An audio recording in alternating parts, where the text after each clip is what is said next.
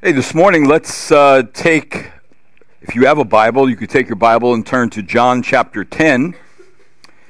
In the bulletin, I have listed the scripture on the back.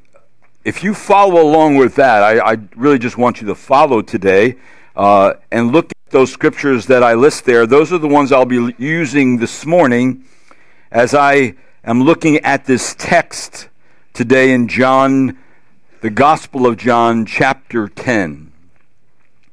Before I do that, let's have a word of prayer. Lord, this morning as I come before you, I thank you that we have the privilege to open up the Bible. We thank you, Lord, in it we have the words of eternal life.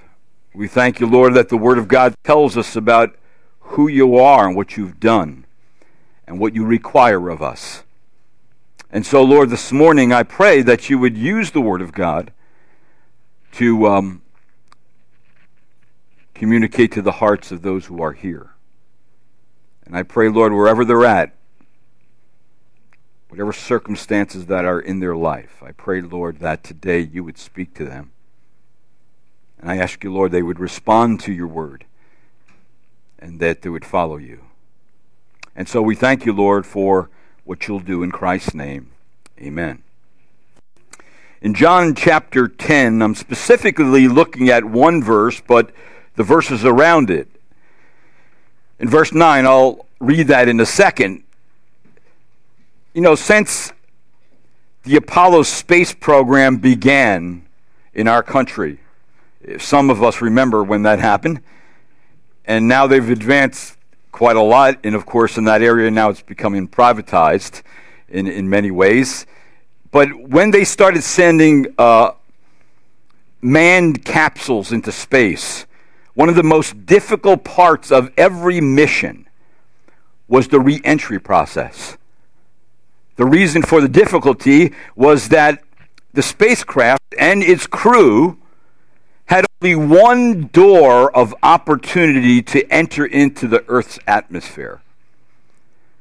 The pilot had to make sure that he was approaching that door at the right speed. He had to make sure that he was approaching that door at the right angle. If not, then they could burn up or bounce off the Earth and wander in space with no way to return, lost forever. That was really the plight of all space exploration that was done in a capsule. But you know what? Likewise, for all those who will enter the kingdom of God, they have one door of opportunity. Look at verse number 9 of John chapter 10. The first verse in your bulletin on the back, it says, I am the door. If anyone enters through me, he will be saved and will go in and out and find pasture. Now, this particular passage of Scripture has many things going on in it. But if I were to ask you this morning, are you part of Christ's church? Do you know if you will enter into the kingdom of God?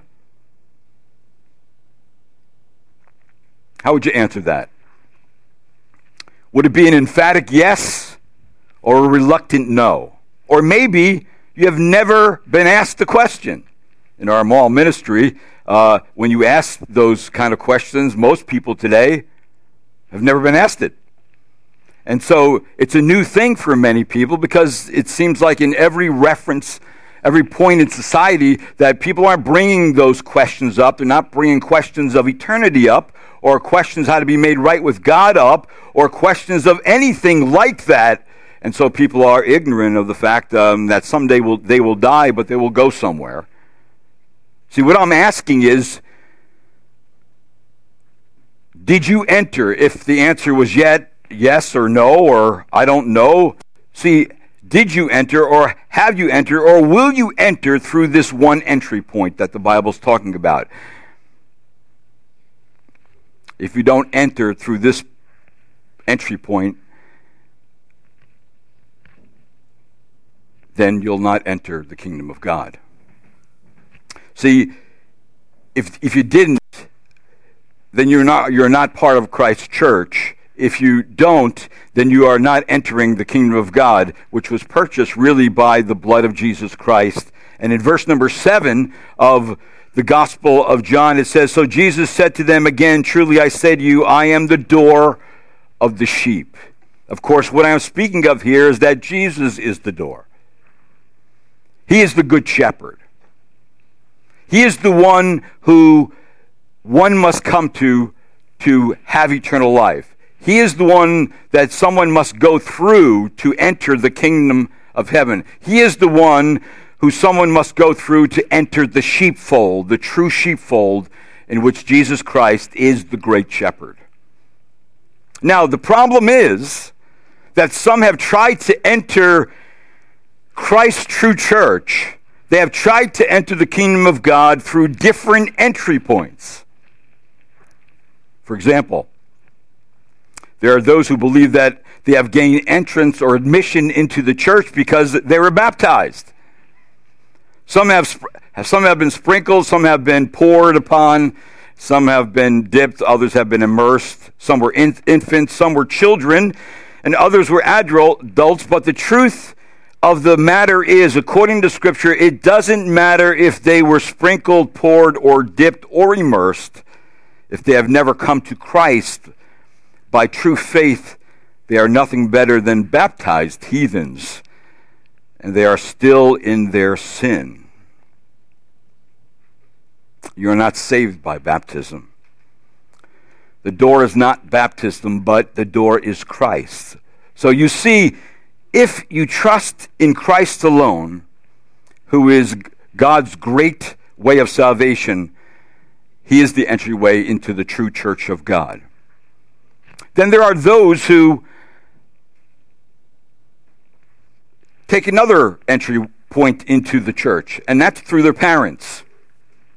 And what I mean by that is that because by way of birthright, a basic right that somebody has or thought to be entitled to from birth, either property or money, or somebody feels entitled because he belongs to a certain family. See, it's a great privilege, in other words, to have a Christian parent, or a religious parent, if I may say it that way. But to grow up in a Christian home and to attend a Christian church does not mean admission into Christ's true church. It is, of course, of great advantage because we have access to the truth of God's Word. But with this privilege, there's also great responsibility. You must use it rightly. If not, this great blessing could become a curse. You see, being born into a family of a long or a short line of saints does not guarantee anyone's salvation. For it says in the Word of God, Jesus says unto them, "Truly, truly, I say to you, unless one is born again, he cannot see the kingdom of God. He cannot enter the kingdom of God." See, so the goal of all Christians should be to glorify God. And under that overarching goal, the aim of parenting is to be a faithful instrument in God's hand for the activity of bringing up a child according to biblical principles. Because every child is born a sinner, and instinctively a sinner who is going to follow their own depravity. So the task of a parent is not easy. But God has left us with instruction, and that instruction is, of course, found in the Word of God. He's left us with the church of believers, and so the Bible does tell us, fathers, do not provoke your children to anger, but bring them up in the discipline and instruction of the Lord. If the goal of parenting, then, is to be faithful to bring up one's children according to biblical principles, then there are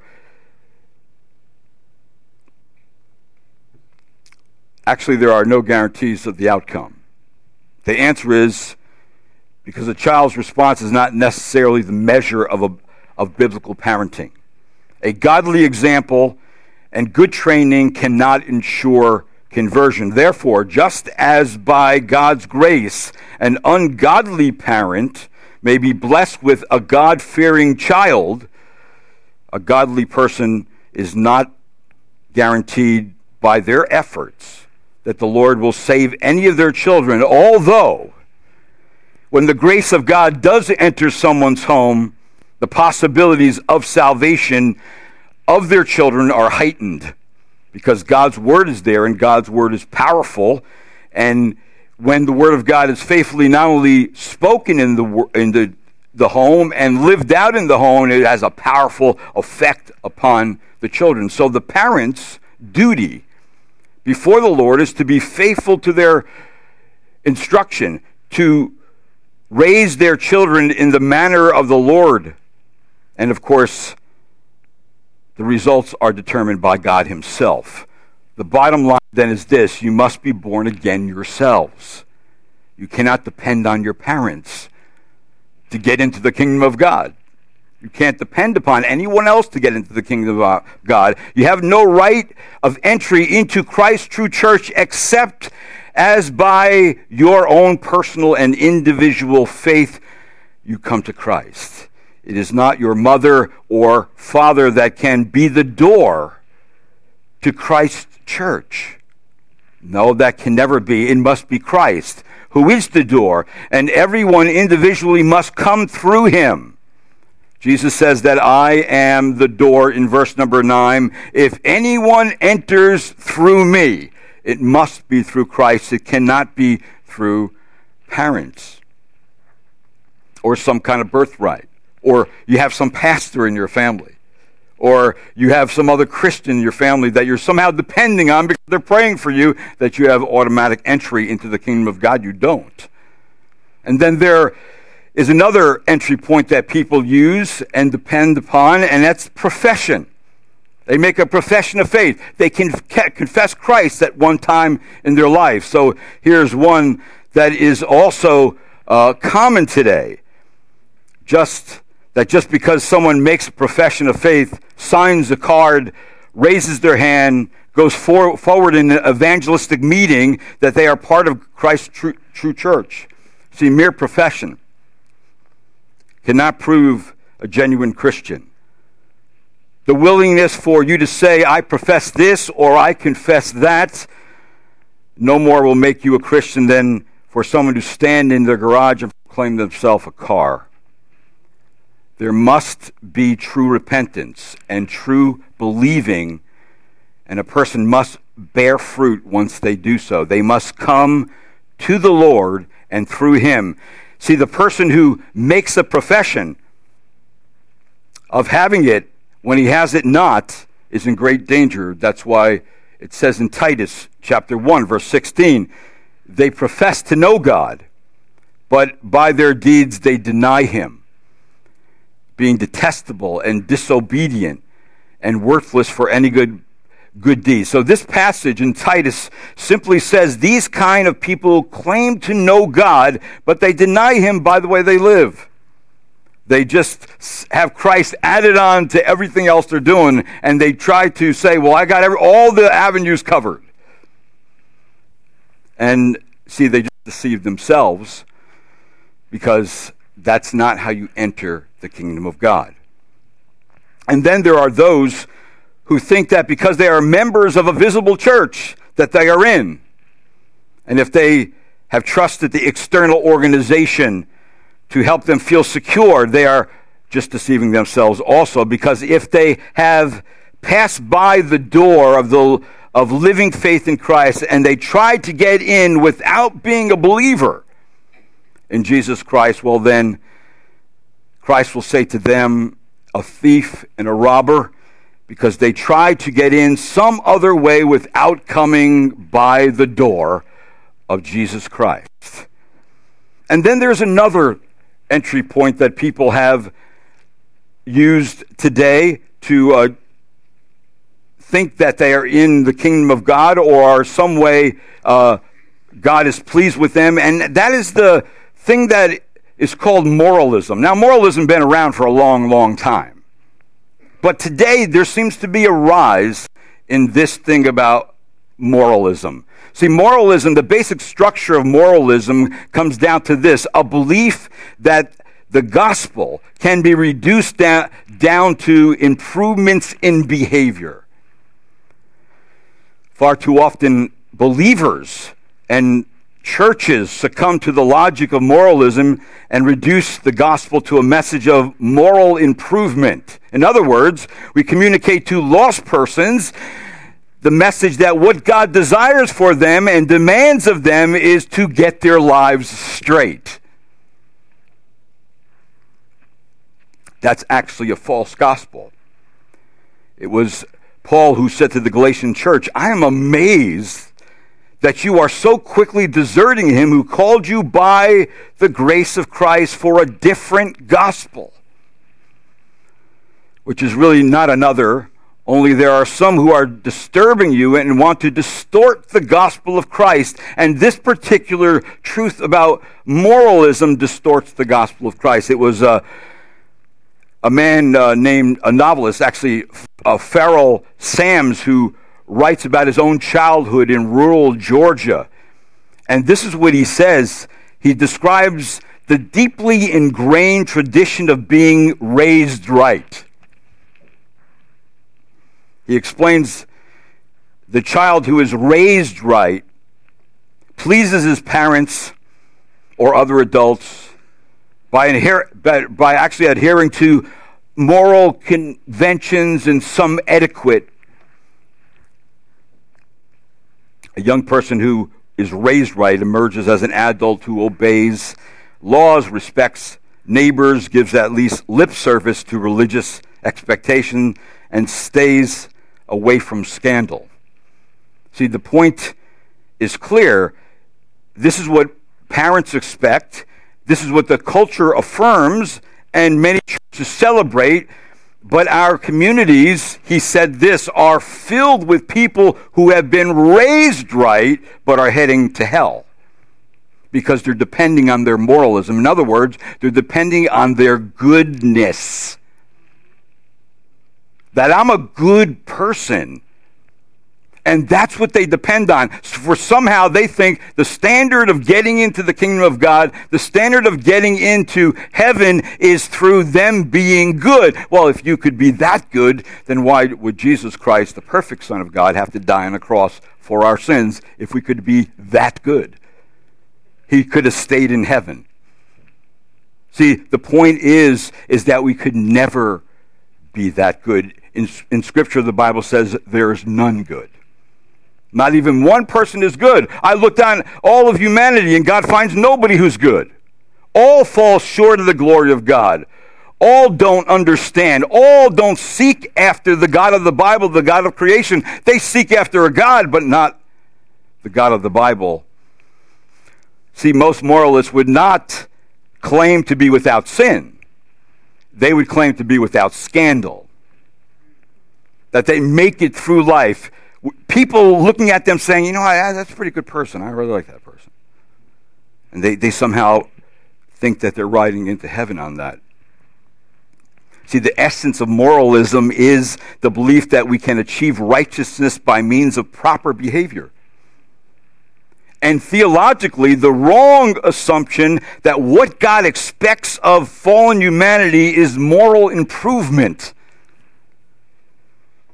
It's good for parents, don't get me wrong, to rightly teach their children to obey moral instruction, that the church also bears the responsibility to teach moral commands of God and to bear witness to the larger society of what God has declared to be right and good amongst human creatures. We have human government, but human government is there to restrain sin, to hold it back, right? And then to punish those who do evil. See, but these impulses, right and necessary as they are not the gospel of Jesus Christ. You cannot enter through that. You'll bounce off. Indeed, one of the most insidious false gospel is moralism. because it promises the favor of God and the satisfaction of God's righteousness to sinners without believing in Christ. As long as you are morally improving, you're fine. So to the moralist, the Bible is simply a code book of human behavior. And also to the moralists, the moral instruction really replaces the gospel of Jesus Christ. Paul does have a corrective to that right here in your bulletin in Galatians chapter 2. Notice what he says. He has a corrective to moralism that comes directly from Scripture. He says, "Nevertheless, knowing that a man is not justified by the works of the law, but through faith in Christ Jesus, even we have believed in Christ, so that we may be justified by faith in Christ, not by the works of the law." And then he says this, "Since by the works of the law no flesh will be justified." So moralism makes sense to sinners, because it's an expansion of what they have been taught from the earliest days. But moralism is not the gospel. It will not save. It will not save at all. So,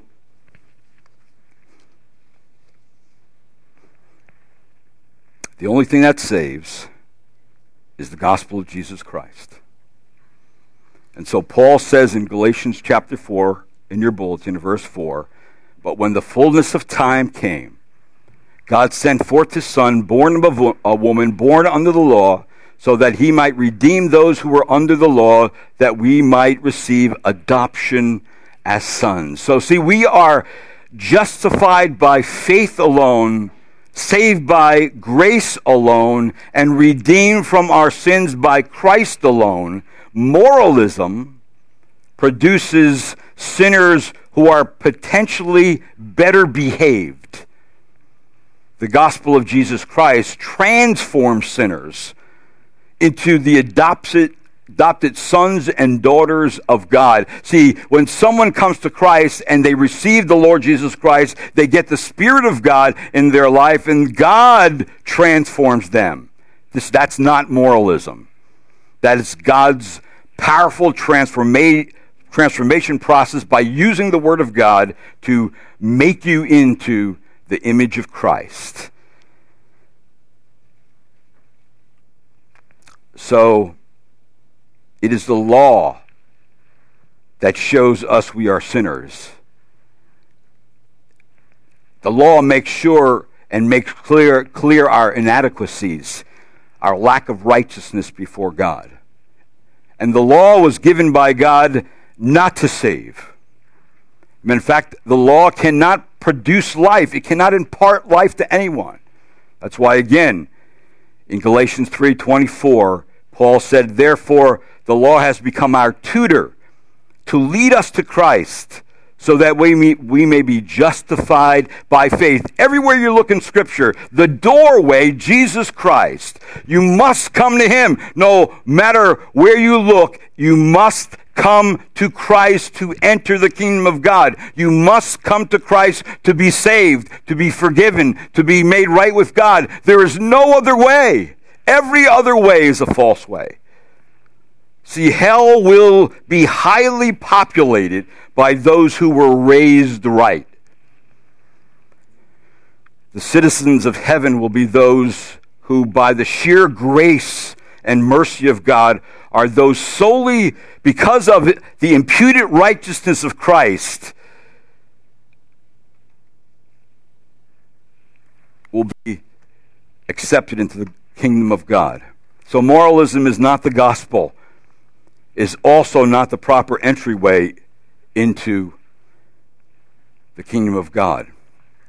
So all these things I mentioned just reveal that people want to be part of the church of Jesus Christ, but because of the way they choose to enter, not by the door, but by another way, they cannot gain entry.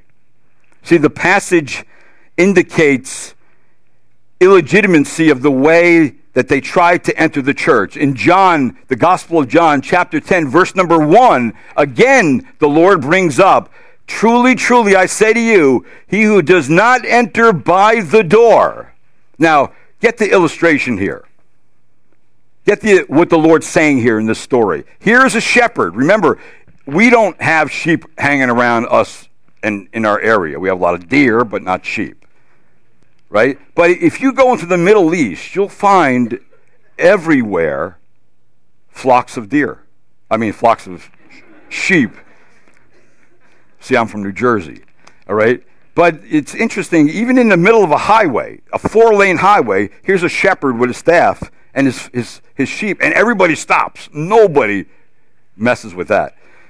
But the shepherd leads the sheep, and the sheep follow him right into, it's usually just a stone pen, 4 walls, and then there's a little entryway, and the shepherd stands right there with his staff, and all the sheep enter just through one way. There's not many ways, because sheep are stupid, honestly.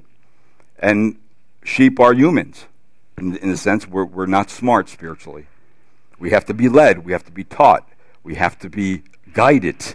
But the thing is that there's too many shepherds out there that are saying, come this way and be right with God. Don't listen to that. That's not true. Come over here. Come over here. Come over here. And there's many ways, and yet Jesus, the true shepherd, say, no, if you don't enter by this door, he says in verse number 1 of John 10, the fold of the sheep, but climbs up some other way. He is a thief and a robber. So you can't get in. In other words, you're not legitimate. You are going to be cast out of that sheepfold because you don't belong there. The only way you can get in is that you got to go past the shepherd.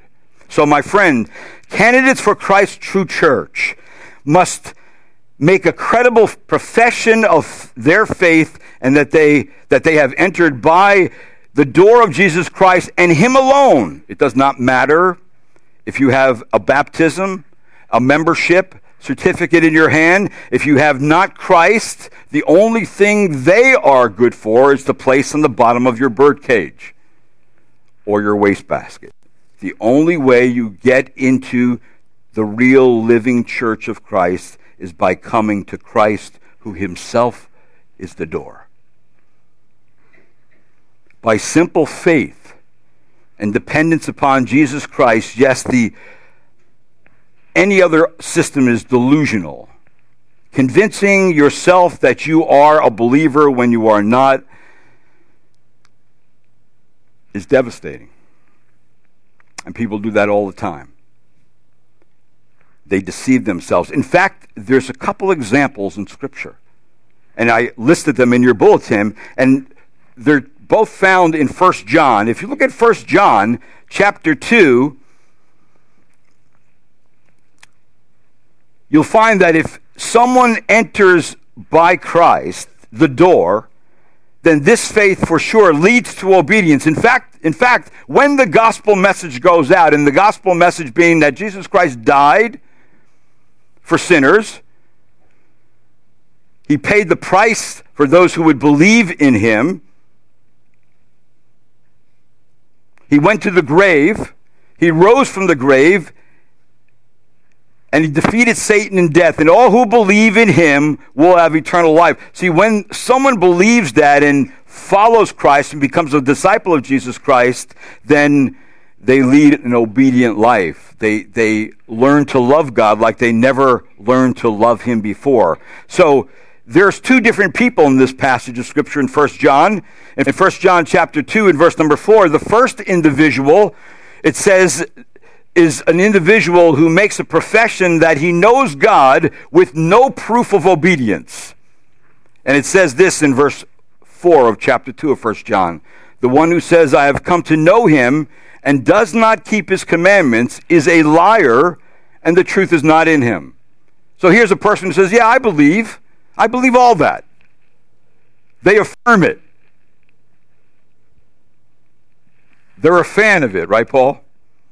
They're a fan of the truth, but they're just not real believers. See, here the claim is a person who claims to know God, claims to be united to God, Their religious profession is, if you were to ask them, do you have a relationship with God? They would answer, yes, I pray, I go to church, I believe, I do the visible things I think are obedience. See, I was baptized, or grew up in a Christian home, or I always knew the Bible, or I'm a member of a local church, or I live right. I'm a good person. So here's the problem, though. They are living a disobedient life, a sinful life, while claiming to know God. That their claim is contradictory to the course of their conduct. They claim to know God while not obeying his commands. And the gospel is a command. The Lord is saying, come to me. Command. It's an imperative. Come through this door. It's a command. So there's surely a contradiction between claim and conduct, saying and not keeping.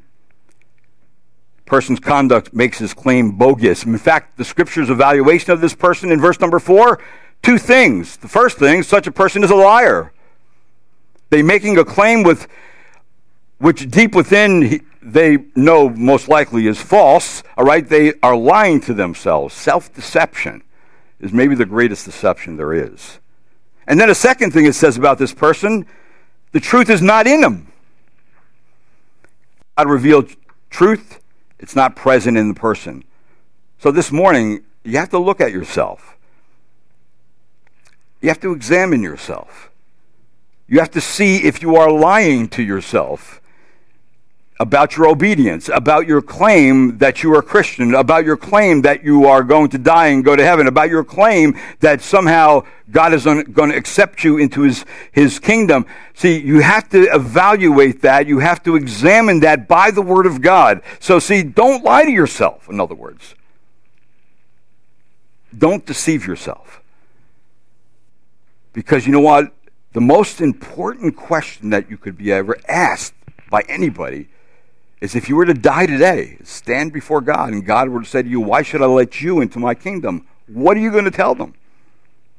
You were baptized? You attended a church? You were a good person? You grew up in a Christian home?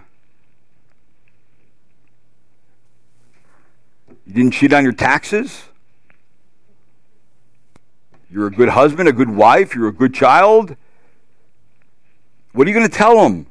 None of those answers are adequate.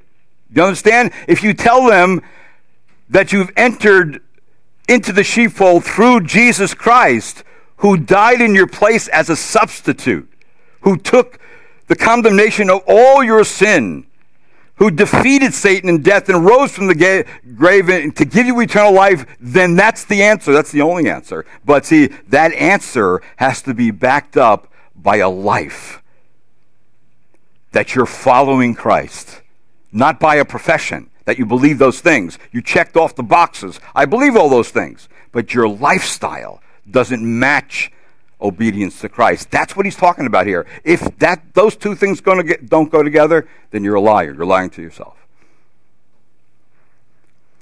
A lot of people lie to themselves.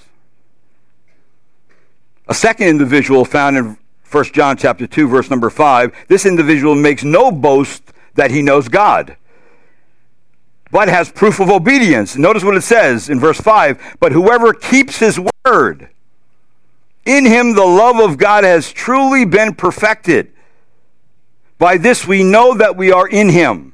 So here, by contrast, whoever keeps his word, in him the love of God has truly been perfected. See, these words speak of the glorious outcome of obedience, that it is assumed that this individual has declared himself a believer, but the crucial concern, whether he is habitually keeping his word, is the point. The designation is broader than just keep his commandments. His concern here is that he is obedient to the Lord, and he is obedient to the point he's loving God. Verse number 5, it says, also the result, in him the love of God has been truly perfected. See, the assured result is this, the love of God. may be taken as God's love. God is the object and the reference of our love for God. Consequently, if a person loves God, that person seeks to please him. That person seeks to keep his commandment. So then the meaning is that in the habitual obedience, a believer loves God. The love of God has been perfected in him. In other words, he has attained its goal objectively, which is obedience to all of God's word, leading to a deep, full-orbed acquaintance with God's love. And isn't really, why are we saved anyway? We're saved to worship God. We're saved to love God. That's why we're saved. So how can you know that you know God? How can you be sure that you belong to him? See, therefore, the test for making sure that we belong to him is obedience to Christ. The ground for Christian assurance is obedience to Christ. By this we know that we are in him. Obedience is a spiritual matter because it must be performed in the power of the Holy Spirit. Therefore, refusal to obey is rebellion against God himself.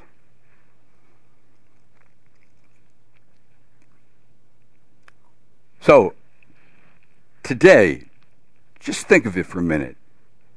Have you trusted Christ? Have you come in through the right entry point?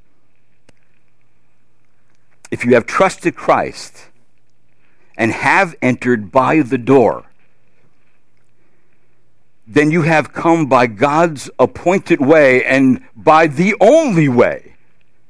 Because it not only says that Jesus is the door in Scripture, it says that Jesus is the bread of life, that Jesus is the light, that Jesus is life, that he is the truth, that he is the way. It says all kinds of things about Jesus, but it's all about Christ. It's all about Jesus Christ. There's no other way that you can enter into the presence of God unless you come through the great shepherd, Jesus Christ, who paid the price in your behalf. But if you have not trusted Christ, it doesn't matter your reason. You remain in a state of unbelief. And the Word of God tells us in John chapter 3, verse 18, and he who does not believe has been judged already because he has not believed in the name of the only begotten Son of God. That's just another way of saying it. So I stand here this morning to preach to you about entering into the kingdom of God through the door, Jesus Christ. But if you merely walk up to the door, it is vain to look at the door unless you enter. I pray this morning that God would give you the grace to come, especially if you have never desired to enter before. But please don't think you are safe from God's wrath if you have not entered by his appointed way. For Jesus says, I am the door, if anyone enters through me. Now, let me just move on in verse number 9 of chapter 10 of John for this reason. Because if you proclaim that you have come through the door, then you enter into God's appointed means, then you can claim certain privileges. In verse number 9, what's the first privilege in verse number 9 of chapter 10? It says simply this, for I am the door, if anyone enters through me, he will be saved. You see that verse number 9? He will be saved. All right? That's safety. He who enters in by the door shall be saved. Just like Noah and his family was kept safe from the destructive power of the great flooded waters, but he was not kept safe until he had passed through the door. And of course, God closed the door and sealed him in, and they were kept safe from anything that could injure them. So you see The moment a poor sinner trusts in Christ, God shuts the door. So then, you understand what it means to come through the door? It means to give ourselves to Jesus, to depend on Him, to rest in Him, to trust Him completely to save you from your sin, to save you from condemnation, so you don't bounce off the door and burn up. So you'll be saved. Second thing is that you'll go in and out in verse number 9. You'll have freedom. You know what? You have freedom when you come to Christ. When the truth makes you free, you'll be free indeed. Freedom. Because there is no longer condemnation to those who are in Christ. There is freedom to go into the Lord with holy boldness in prayer and speak to the Lord as a member of His family. To have a regular and a deep fellowship with the Lord Jesus Christ. It also means that you are free from the bondage of your own sin, so you can now serve Christ without guilt. To get up every day of your life and say, Lord, I'm your servant. I'm in your family. Take care of me today. I'm going out into this hostile world. I'm going out in your name. Make me an instrument in your hands. Speak through me so I can tell people that you're the door and you're the only way. Give me victory over my remaining sin. Give me victory over my enemy who's against my soul. Give me victory over the allurements and amusements of the world. See, I can go in and out. I don't have to be afraid of even dying because the Lord has taken care of that for me. See, I can go in and out. I have freedom. I have safety. I'll be saved. And then there's a third thing. He says there, I will find pasture. Spiritual nourishment. All right, that the Word of God is the source of spiritual nourishment for the soul. A place of great instruction and comfort comes through the Bible, from the Word of God. It's God's Word to us, right? God's sheep want heavenly truth. No other food will satisfy them. So they come to the house of God through Christ, and they come for Christ, and they find a rich green pasture to satisfy their souls. It's like what David said in Psalm 23, that they will lay down beside green pastures, right? They'll be comforted by the truth of the Word of God. So wouldn't it be great today? Wouldn't it be great today if you were to enter God's true church by the door of Jesus Christ? It would be great if that happened today. Because if it does, you're promised salvation. You're promised freedom. You're promised true nourishment of your soul that God gives to all born-again believers in the family of God. He nourishes us. The truth makes us free. We see God's plan. We know what God is doing because He's revealed His plan in the Word of God. And so we are satisfied with Him. And we learn to love Him. And our desire to obey Him becomes greater every day. So if you have come through the door, Jesus Christ, and you are saved, rejoice. And be exceedingly glad that you have come in this manner. Amen? And if you haven't, please, today, talk to someone. We do want to invite you out to our Thanksgiving meal. We want you to come and eat all the trimmings of Thanksgiving. We've been doing this now for 28 years. And so, it's amazing today. Many people don't even have, in a sense, family coming together for Thanksgiving. Everybody's going to restaurants. The restaurants are packed. Nothing like a family meal coming together. Just have some good turkey, all the trimmings, cranberry sauce, potatoes, and of course dessert. Got to have dessert. All right? And God gave us all that. Good food is part of God's goodness to us on this earth, right? It's amazing. Food is not doesn't taste like sawdust. Food is good. You know what? That's the goodness of God. And what does it do? It goes through your system, but it nourishes your body to keep you healthy. Somewhat healthy in this world where, it's cursed and there's a lot of diseases and sin has made this a hostile place to live. We're all going to die. But when you die, where are you going? I pray that you know where you're going. And the only way you can get into the kingdom of God is through the door of Jesus Christ. Walk through that door today. Don't stand on the outside. Let's pray.